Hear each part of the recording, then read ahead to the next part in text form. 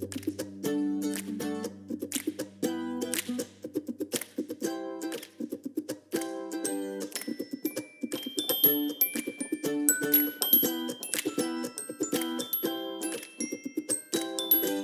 this is Kate. Welcome to Two Pastors Take a Walk and Make a Podcast. This is Yolando, and as always, we're talking about what is astonishing us, what we're thinking about, and what we're preaching. So early on a Saturday morning. Early on a Saturday morning. So everything just keeps getting later and later and later in COVID land. Because we used to record this podcast on Tuesdays. On Tuesdays, yeah. This is really... Anyway, what is astonishing you this week? I am astonished by my child, my 6-year-old Matthew. Just yesterday, he was in my office.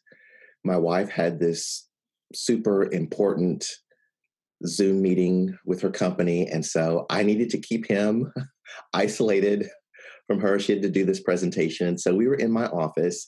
He was playing with his Legos on the floor, and I was working on sermon and things for Sunday. And when I write, I have a hard time sitting, and so I pace.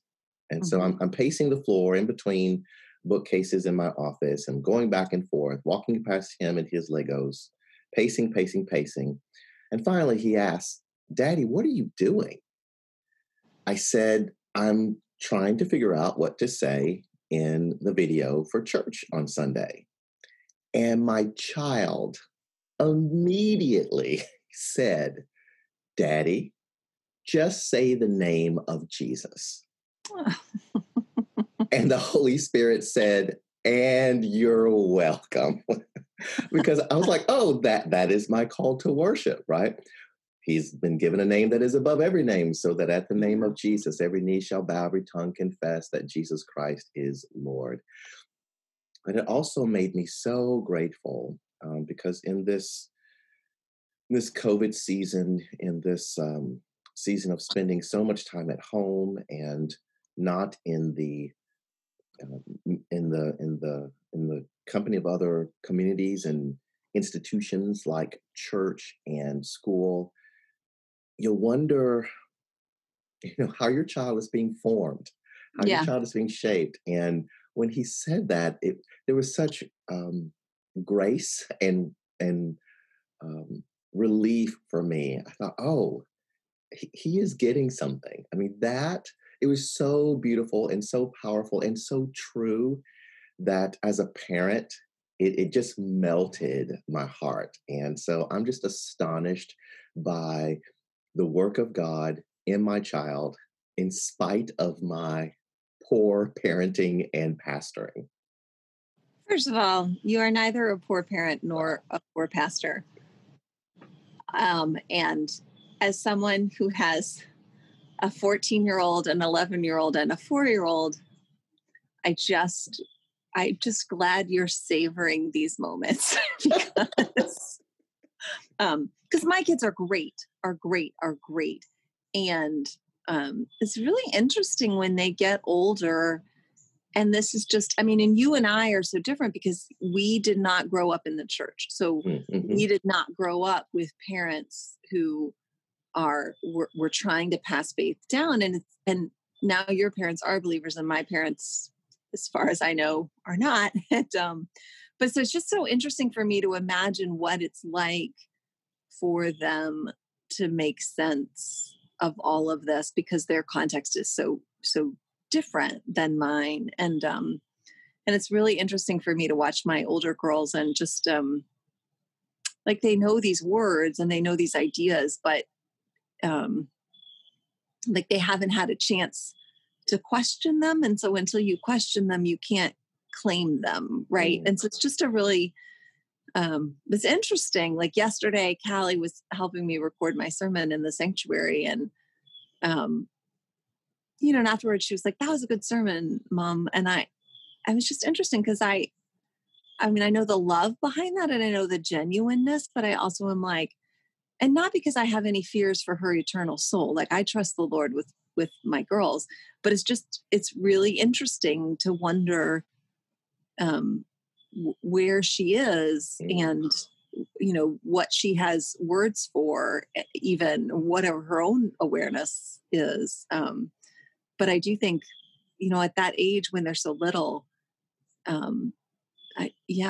there are just times when they open their mouths and they just say the most profoundly beautiful, faithful things. And it's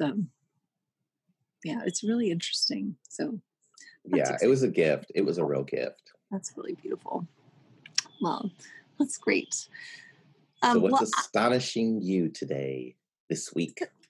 So I think, so this week started off a little bit challenging. On Sunday night, I got an email from somebody in the church, and we host an NA group, and our whole campus is completely shut down, but we made an exception for the Narcotics Anonymous group because, we definitely understand just the life-saving nature of that work. And so, they signed a new covenant about how they were going to do things.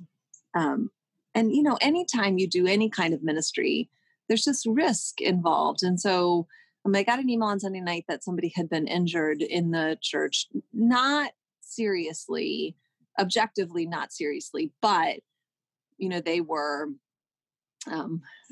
in my opinion, kind of, they decided to go to the emergency room and then to do a follow-up. And they were saying I expect all my bills to be paid and I'm taking days off work. And and it just, on the one hand, I understand that when people are hurt, they need to do what they need to do in order to protect themselves. And also I understand that a lot of the folks who come into our community are people who have been really just disrespected and treated as disposable by the larger society. And so I just understand that that need to seek out the very best care and protection for yourself. And so, just the whole thing, a part of my mind is just spinning, how many thousands of dollars is this going to cost us? And are we going to get sued? And how are we going to handle it?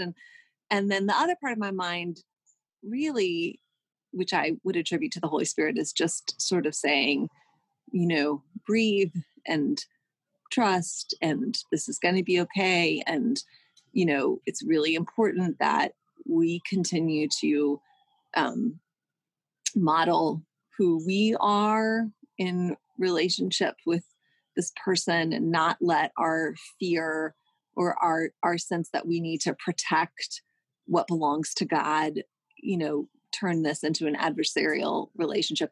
Anyway, so it's really interesting. So, over the course of the week, there's just been a lot of intense emails and calls and, a lot of anxiety. And I have been trying to hold steady and trust. And it's just been really interesting. And I've been astonished just to see God's provision as the days go on, that we have somebody who's just a huge friend to me in the church, who's a lawyer, and reached out, and he was like, hey, I can help. I'll help you get this settled, and I'll help protect everything. And the person who was injured got their first got the emergency room bill and called and said oh my goodness, I'm so sorry. I had no idea it was going to be this expensive. I wasn't even there that long. They didn't even do that much for me, anything for me. And I'm sorry. You don't need to pay my lost wages. And then it's also, so that was helpful just to see that change of heart. And then also we got an unexpected gift. There was a group of teenagers who were playing basketball during the pandemic, and they just had nowhere to practice. And so we let them practice in our gym. And we had not, I'm a big believer in when we share our building, that needs to come, that needs to be done in the economy of God, in the kingdom culture, and not in the world culture. So we're not landlords. We're not renting anything. We're partnering with you. We're gifting this to you. And so we had not charged them anything. And one of the dads found out because it's the end. And he was like, what? You can't do that. You can't get something for nothing. And so just made a significant gift that is almost exactly the amount of this emergency room bill. And so I just, Wow.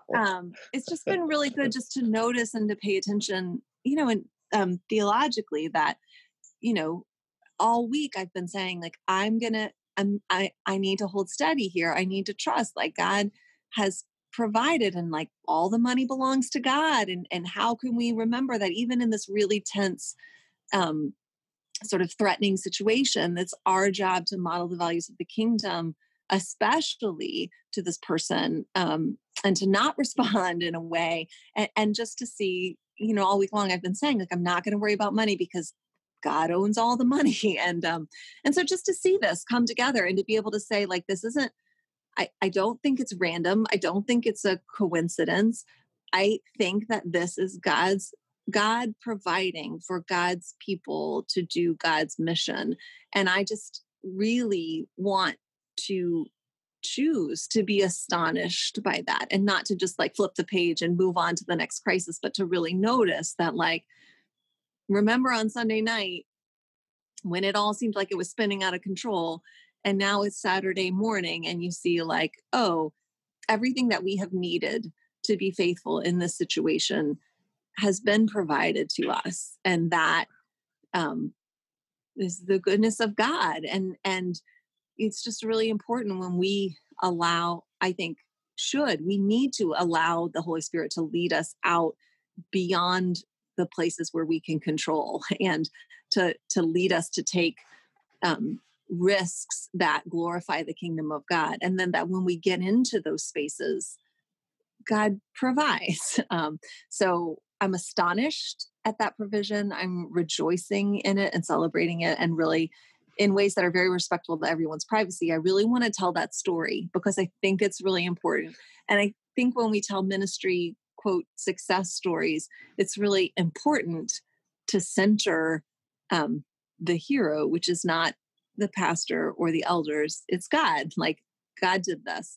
God showed us how to respond, and God has provided. And it's just thanks be to God. So that's what I'm astonished That is amazing.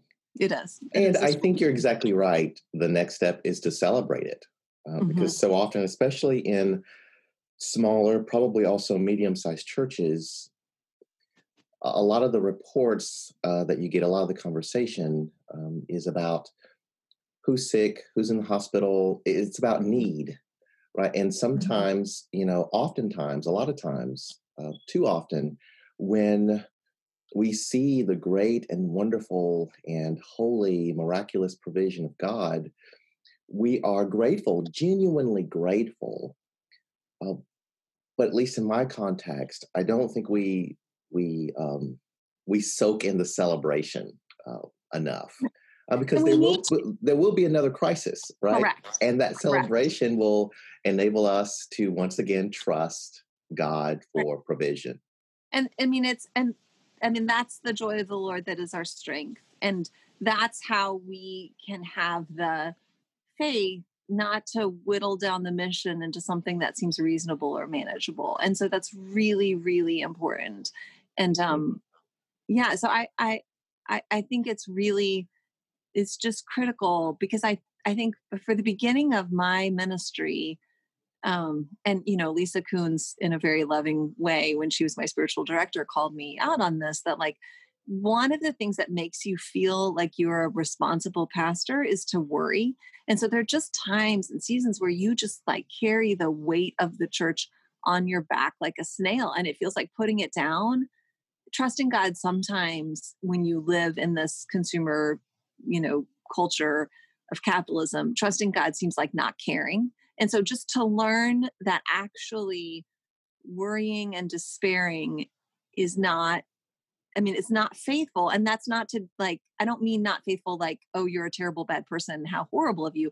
I just mean like that might be what caring looks like in the culture, but that's not what caring looks like in the culture of the kingdom of God. And so there has to be a way that, it's not that we become, people who don't discern, or who are insignificant, or who are unaware of risks or, potential problems, but we learn to be able to say, to take the worry and the anxiety out of the equation, because fear and anxiety and worry often contort us into being unfaithful, taking shortcuts and being unfaithful and just being like, well, this isn't what I want to do, but it's what I have to do to protect the church. And so to be able to say like, no, like this is God's church. And if it needs protecting, God will protect it. And, if we save the church by betraying the mission, we haven't saved it. So anyway, I'm just really celebrating. I'm really grateful. Yeah, that's fantastic. For the provision and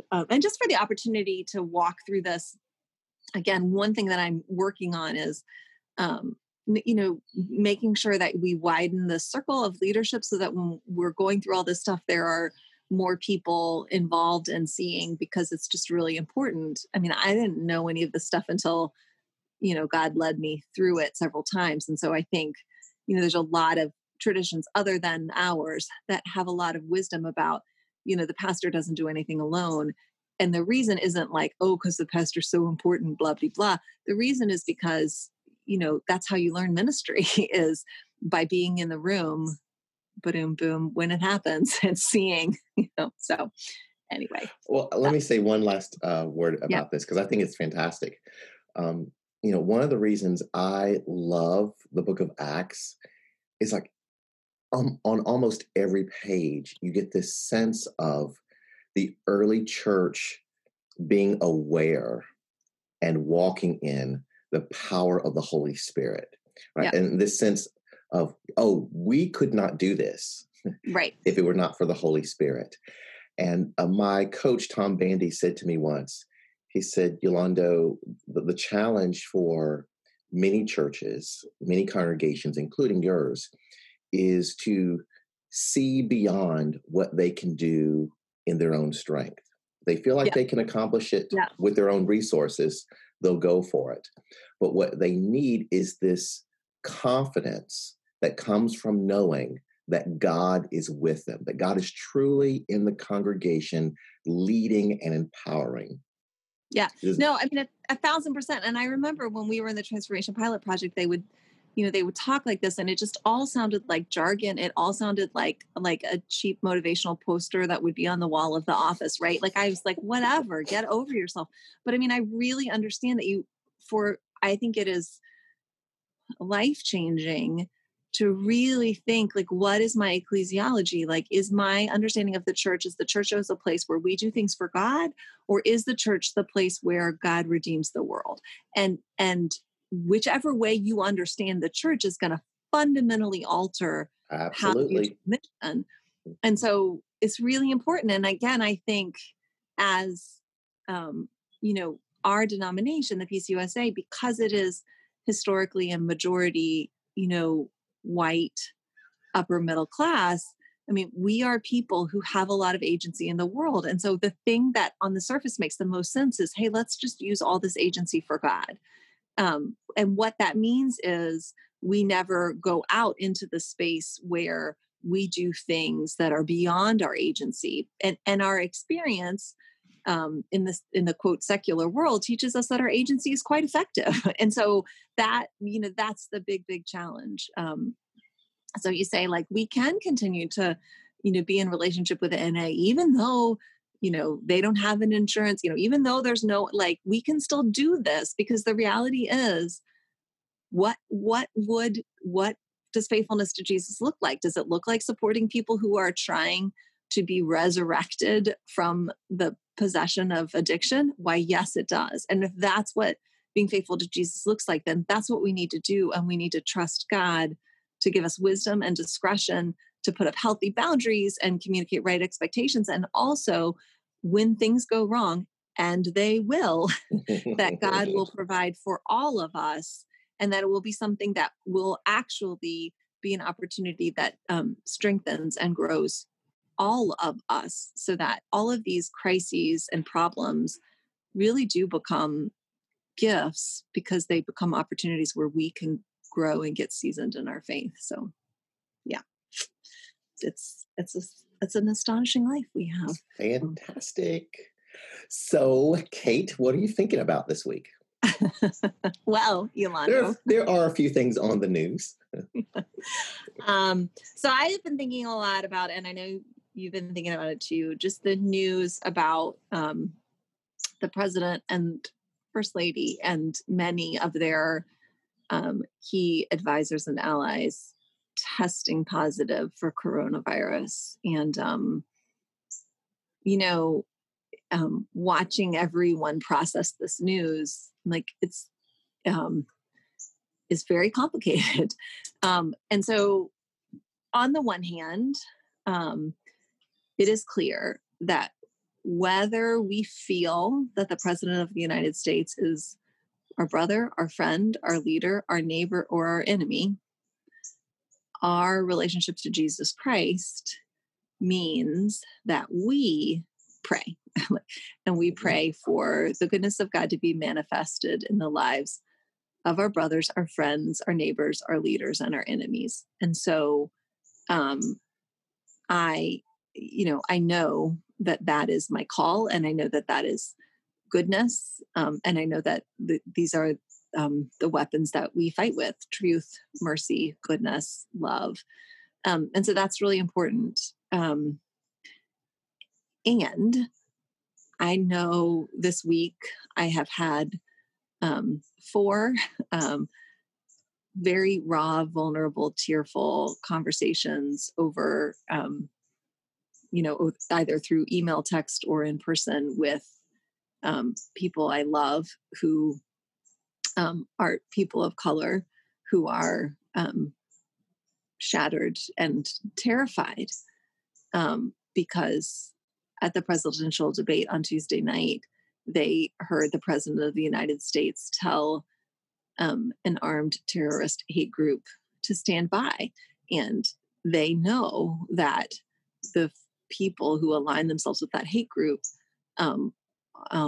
their stated mission is to steal, kill, and destroy Black and brown lives. And so I really understand that the president is, in my opinion, my very human opinion, is possessed by a spirit of fear and enmity and hatred that is deeply threatening to people I love and honor. And I think it's really interesting that after the debate, a lot of my white friends were just talking about what a disgrace it was in both sides,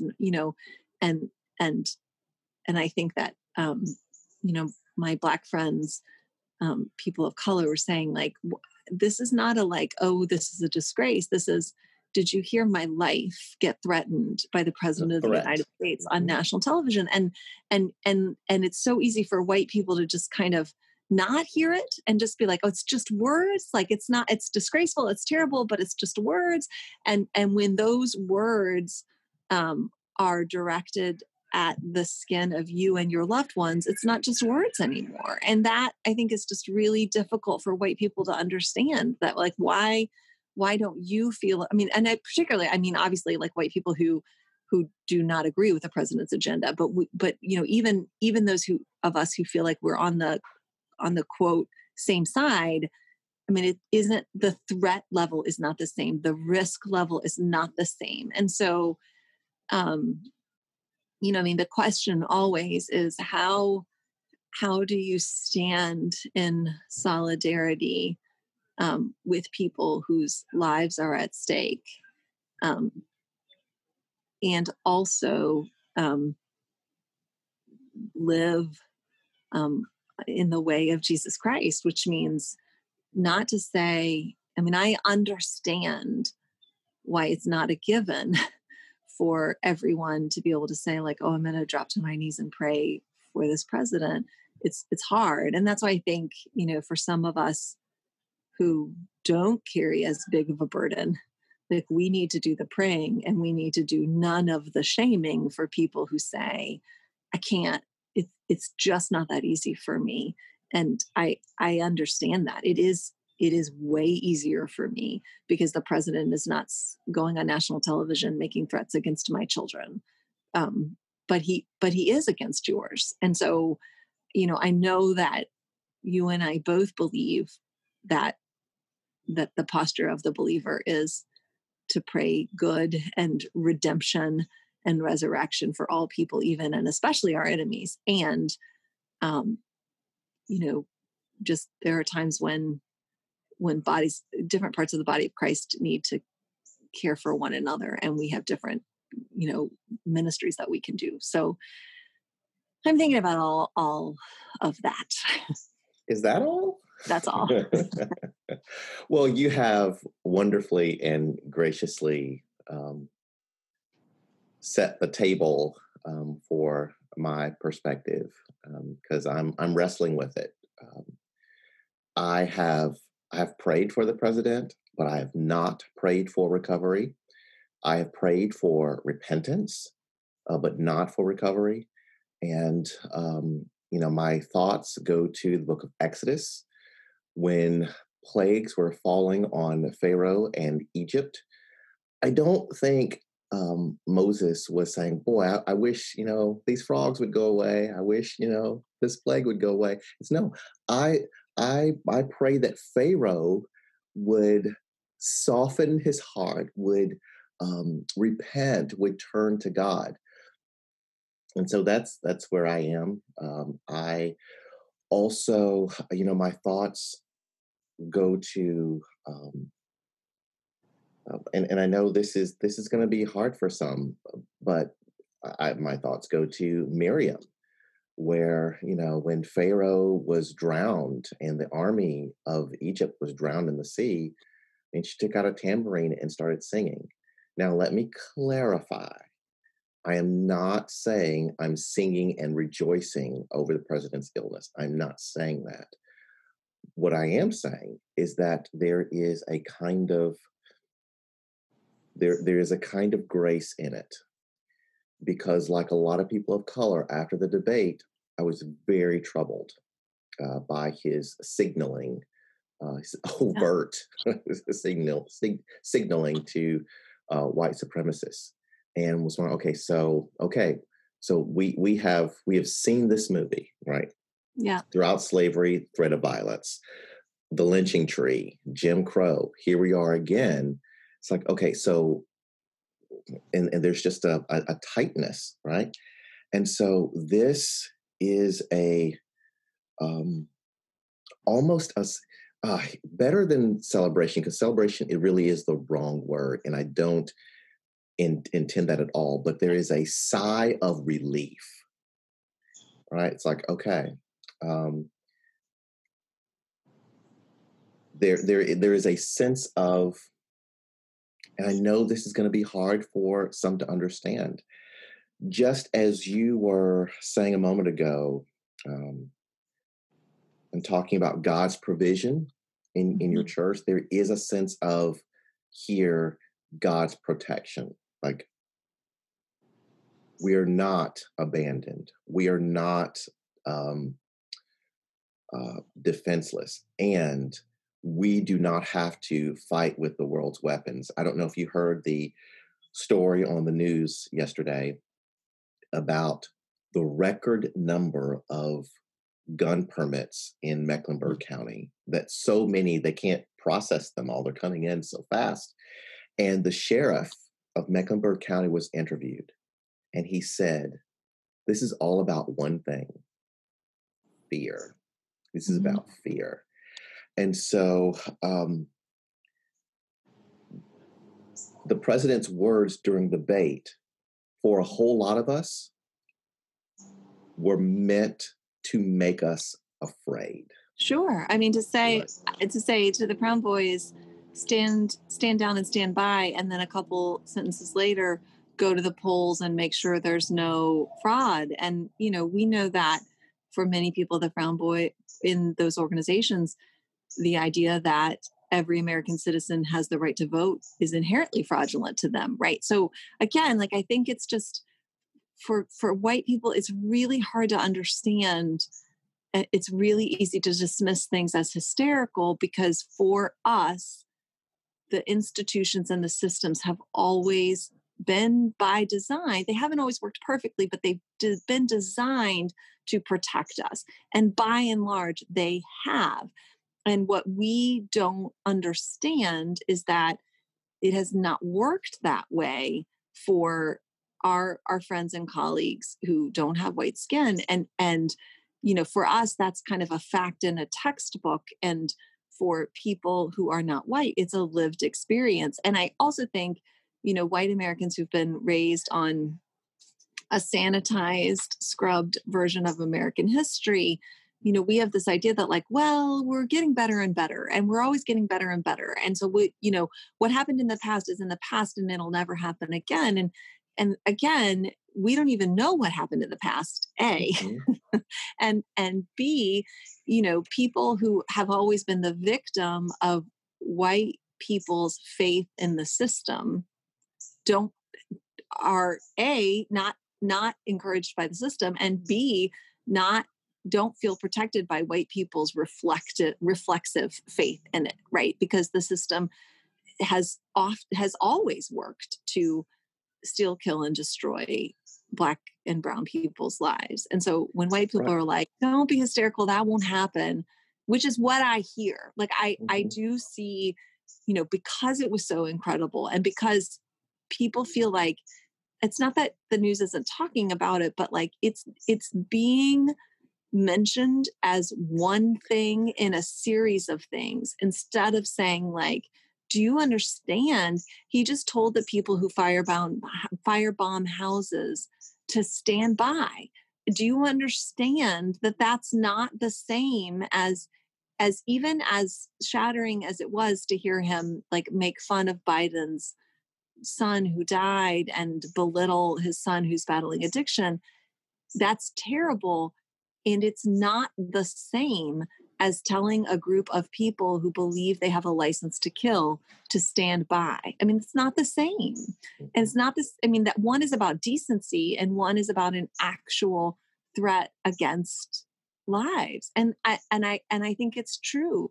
White people don't understand. We can't understand. And and I've seen this happen so many times this week, that friends of mine who normally people in my community who normally don't talk or post about politics have said, I have to tell people that if you vote for this man, I believe that you are endangering my life and the life of my children.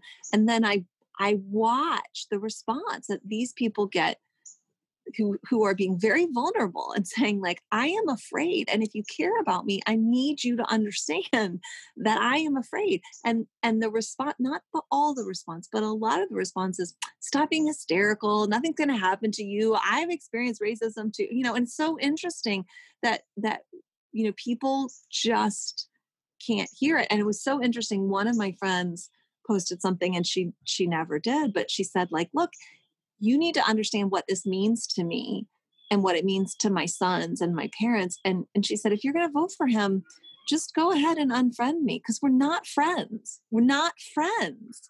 If you are going to vote for a man who told white supremacists to stand by. And she said, she posted it, and at the beginning of the day, she had 500 friends. And at the end of the day, she had 300.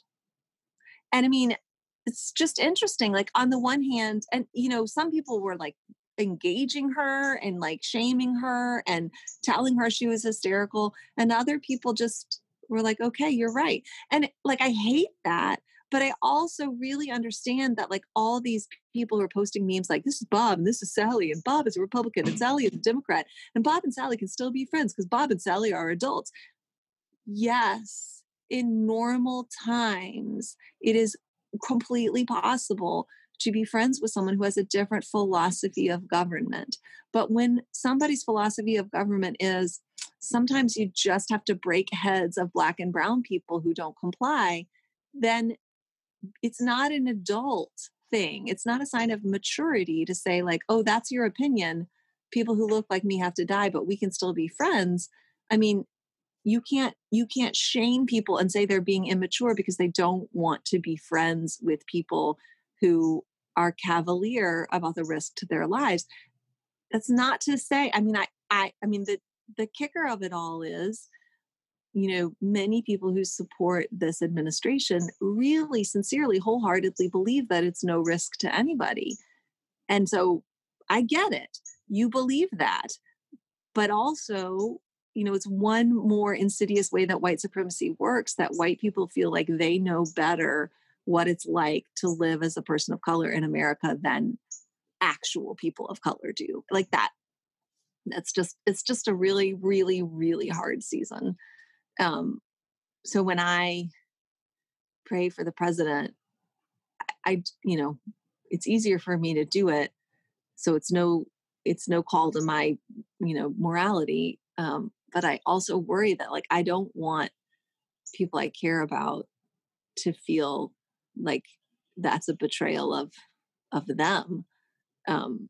Because it's not, but I get that it's hard. It's really hard.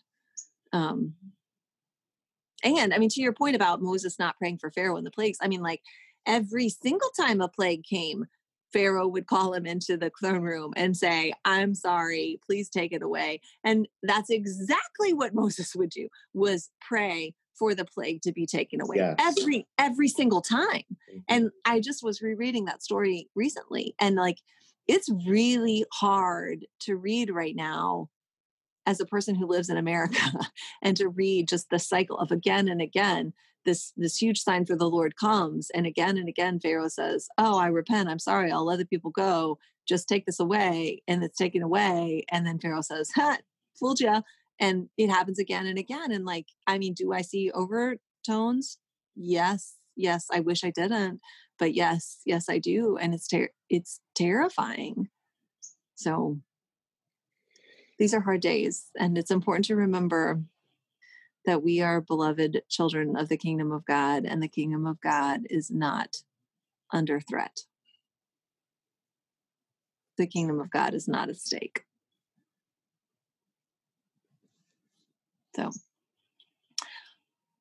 what are you thinking about? Oh, the same thing. Yeah.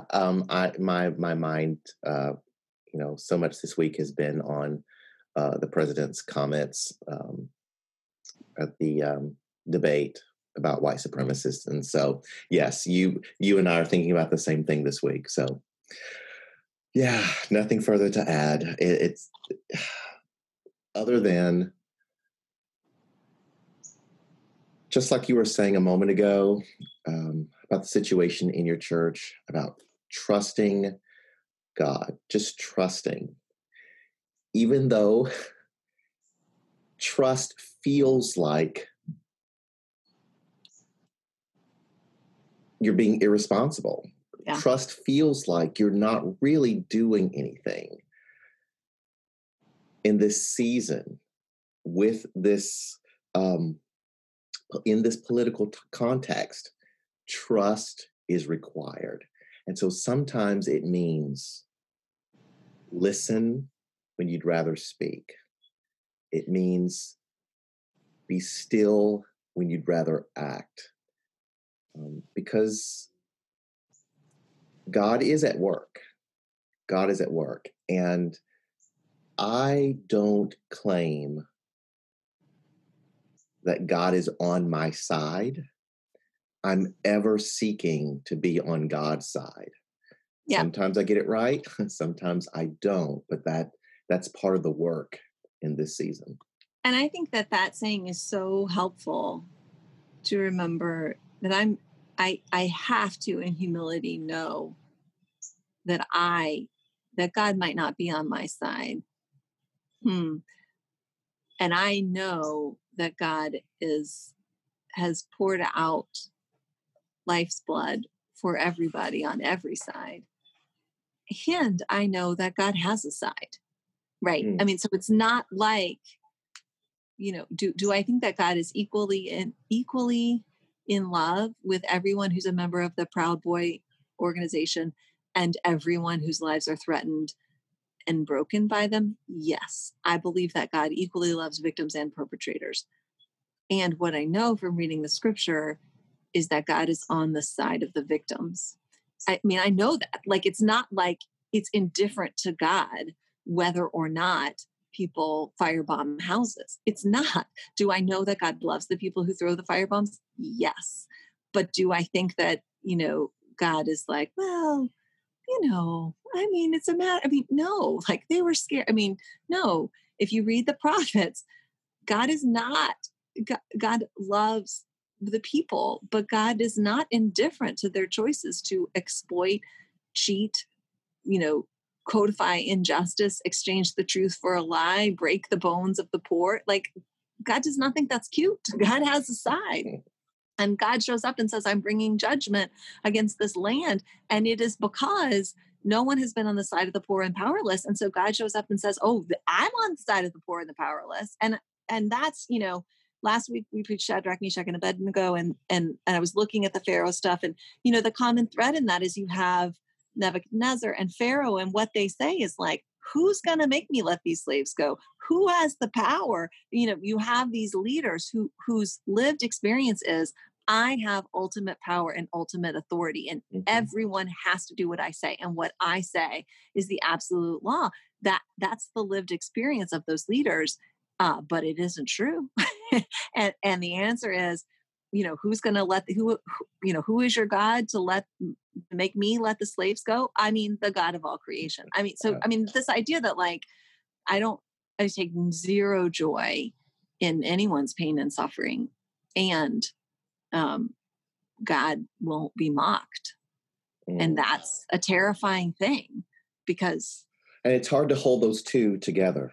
Yes, very hard. And I think for so many people who I think have been seduced to being on the wrong side, it's this idea that like, well, both sides, all things being equal, God loves everybody, so I'm free to do what's in my best interest. And the reality is, no, you're not. You're not free to do what's in your best interest if what you believe is in your best interest is to steal and deny justice to the poor and powerless. Like, that is not adiaphron. Are you free to keep kosher or not keep kosher? Absolutely. Are you free to deny someone justice? Absolutely not. And, eventually God intercedes. But I I've read enough of the prophets to know, like, I don't want to be around on the day of the Lord. Like, I'm like very terrified. I understand that my hands are not clean. I understand that. And I am just praying for mercy and compassion and deliverance for everyone, and especially myself. So and I think the word for this season is repentance. I think God is just calling for repentance. And if there's a place of grief for me in all of this, it's to see this life lived so much for self and for gain, and to not only participate in and promote, but to embody injustice. And so I'm praying for the president's and the country's repentance. Right. And I do think, we've been talking a lot about Pharaoh, we need to let it go. But it's interesting because the other part of that story that we haven't talked about is, God was hardening Pharaoh's heart. And I never know what to make of that. Right. But I do think it's interesting that for so many people, we want all the focus to be on this one man, as if everything is the responsibility and the fault of this one man. And part of me wonders if, like, God, what does that mean? Like, because it's a whole system of people. I was going to say, yes, there was a system. So that meant that not only Pharaoh and his family, but a whole bunch of people benefited from cruelty to Israel. Right? Pyramids were being built to honor Pharaoh, but it gave a sense of esteem to the whole nation. Well, and right? I'm sure the contractors were doing all right, right? That's I'm just saying, And so then there was a priestly class that they benefited, right? And so, yes, there is a system. And so what the system seeks to do, and it gets embodied in Pharaoh, it's to say to some group or some groups of people, listen, stay in your place, right? Because there's something at stake for all of us. And so for many people, even though they may not be in Pharaoh's seat, they may be a couple of notches down, but they think it's in their interest. The system tells them it's in their interest to keep these Hebrew slaves in slavery. Well, I mean, it's so interesting because recently I'm working slowly on some materials for a small group that we want to launch in November. And I've been working with, do you know Gail Henderson? So she's an amazing woman. She's at Caldwell right now. And we're working together on creating this resource. And so I am a white woman and she is a Black woman. And one of the stories that we're using is this story of Moses going to Pharaoh. And we were just talking through it one day, and it was so interesting to this whole conversation, because I was saying, like, you know, who I identify with in the story, like who I grieve in the story instinctively. And I'm not proud of this. I'm just telling the truth. Is my whole life, I have always felt bad for the soldiers who were drowned in the Red Sea. And she's like that. She's like, you know, Kate, never in my life have I felt that way. As an African-American woman, I have always felt, you know, extreme joy and deliverance in that moment. And there's a spiritual. There's an old spiritual that says, Mary, don't you weep, Martha, don't you moan, because Pharaoh's army, don't you know they've been drowned in the Red Sea? And that's a song that we've been singing for generations and generations. Anyway, right. Go ahead. No, and I just think it's fascinating that for all these years, I mean, as a white American, not with any theology classes, not with any, like, that I have always instinctively identified with the empire. And not, you know, and not in a way that, like, it wasn't unclear in my mind what justice was. It wasn't unclear in my mind that God was good. And, you know, that was not at stake. It's not like I thought anything was unfair. I just really identified with these people who were just following orders and ended up drowned in the Red Sea. And it's always troubled me. And now at this moment in my life, I feel like, oh, you know, that's always maybe been the Holy Spirit trying to help me see that I'm born into a certain place, and that my allegiance needs to be not to that place, but to the movement of God. Right. But it's just so interesting in that moment, like, you know, just to have this conversation. I mean, it was embarrassing, you know, and I mean, we're friends. Like, I appreciate her honesty, but I was like, oh yeah. I mean, the way we read scripture is so conditioned by our lived experience in the world. And it's crazy to me that, that I feel just more emotionally reflexively sorry for the soldiers drowning in the sea than I ever had for the mothers who had to, you know, sacrifice their babies. So, right. Because I know where my people are in the story. And so that's not like God doesn't hate me. God's not mad at me. It's not, but just like when we talk about God having a side, I mean, I think it's clear. I mean, and that, you know, anybody who was standing in solidarity with the Hebrews would have known what mark to put on their doorway so that the Spirit of God would have passed over. Right. And anybody who was saying, like, oh, well, should have complied, we have to do law and order, you know, and wouldn't have, I mean, you know, like, eventually there's a judgment of God on behalf of the powerless. And so we need to stand with the poor and the powerless, not because we're so virtuous or moral or whatever, but because we know that God won't be mocked. And I don't think we have to do it perfectly, but you cannot read the biblical record and be confused about how this is all going to end. And I think the reality is, now you can read it and think, like, this isn't true. There is no God. And so ultimately, you know, there's just going to be some kind of post-apocalyptic world where the very, very rich and powerful are the only ones who survive. And if that's what you think, then yeah, you better put all your chips in that pile. But if you're a person of faith, that's not how the story goes down. I mean, and that's the whole point of Revelation as well. Like, to say, it looks like Babylon is unstoppable, but here's the revelation: it's not. So yeah, just think about what the coronavirus has done here in 2020. I mean, a simple virus. Anyway, yeah. Side note, I'm loving the sound of birds in your backyard. Oh, Always. We still have birds. We should move on. What are you preaching about this week? I am preaching Matthew chapter 8, the story of Jesus and his disciples in a storm-tossed boat. The sermon is entitled How to Be Brave in Times of Fear. And of course, I'm referencing all the ways we are afraid in this season. And, I've already mentioned guns and the sheriff saying, this is about fear. I'm mentioning the president's words in the debate about white supremacy. And, that is meant to make us afraid. And, the enemy uses fear. The enemy of our souls uses fear so that we will not live fully and faithfully. We will not live fully and faithfully. And so faith is a kind of bravery. And so I'm just going to walk through that story. And, as church people, there's this reflex. At some level, we know we're not supposed to be afraid. And so when fear comes up, we have this reflex in which we just deny it. We deny that we feel fear. How are you? I'm fine. Oh, I'm just blessed.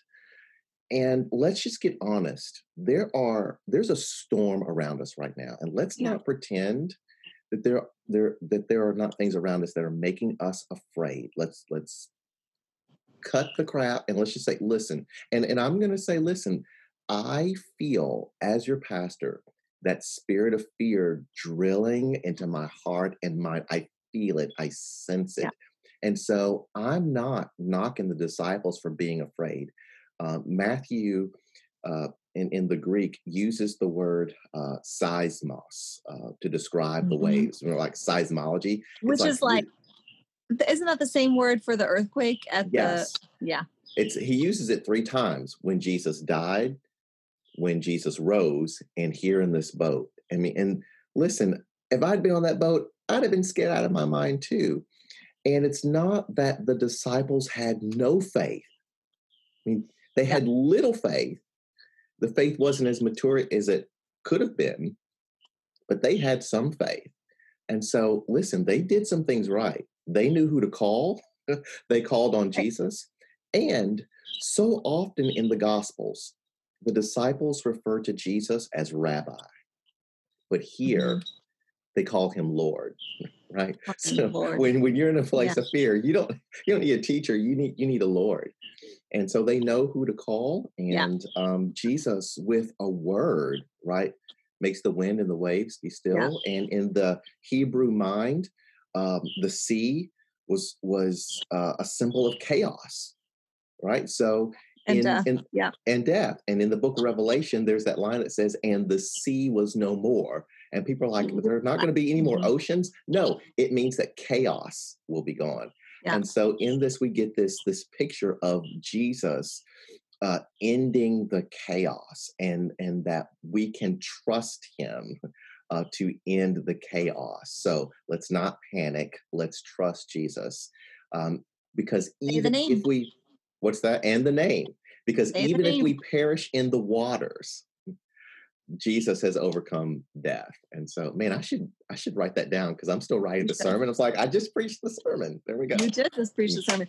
This week we had a service of lament on Wednesday night, and whatever, I can talk about that another time. But Elizabeth sang a song, and it's called Jesus Wake Up. And it is all about this idea of like, we're in the storm right now, and Jesus, like, wake up and be our Lord. And I should have her send it to you, but like, it's exactly, I mean, everything you're talking about, just this idea of like being so scared that you tell the truth, that you're terrified, and then saying like, Jesus, it feels like you're asleep and I need you to wake up. And like, it's not like Jesus woke up and got mad at the disciples for disturbing him. Right. I mean, it's not like, there was no, there was no shame. There was no Jesus. I mean, I know sometimes my kids call on me to do something and I'm like, why can't you just blah, blah, blah.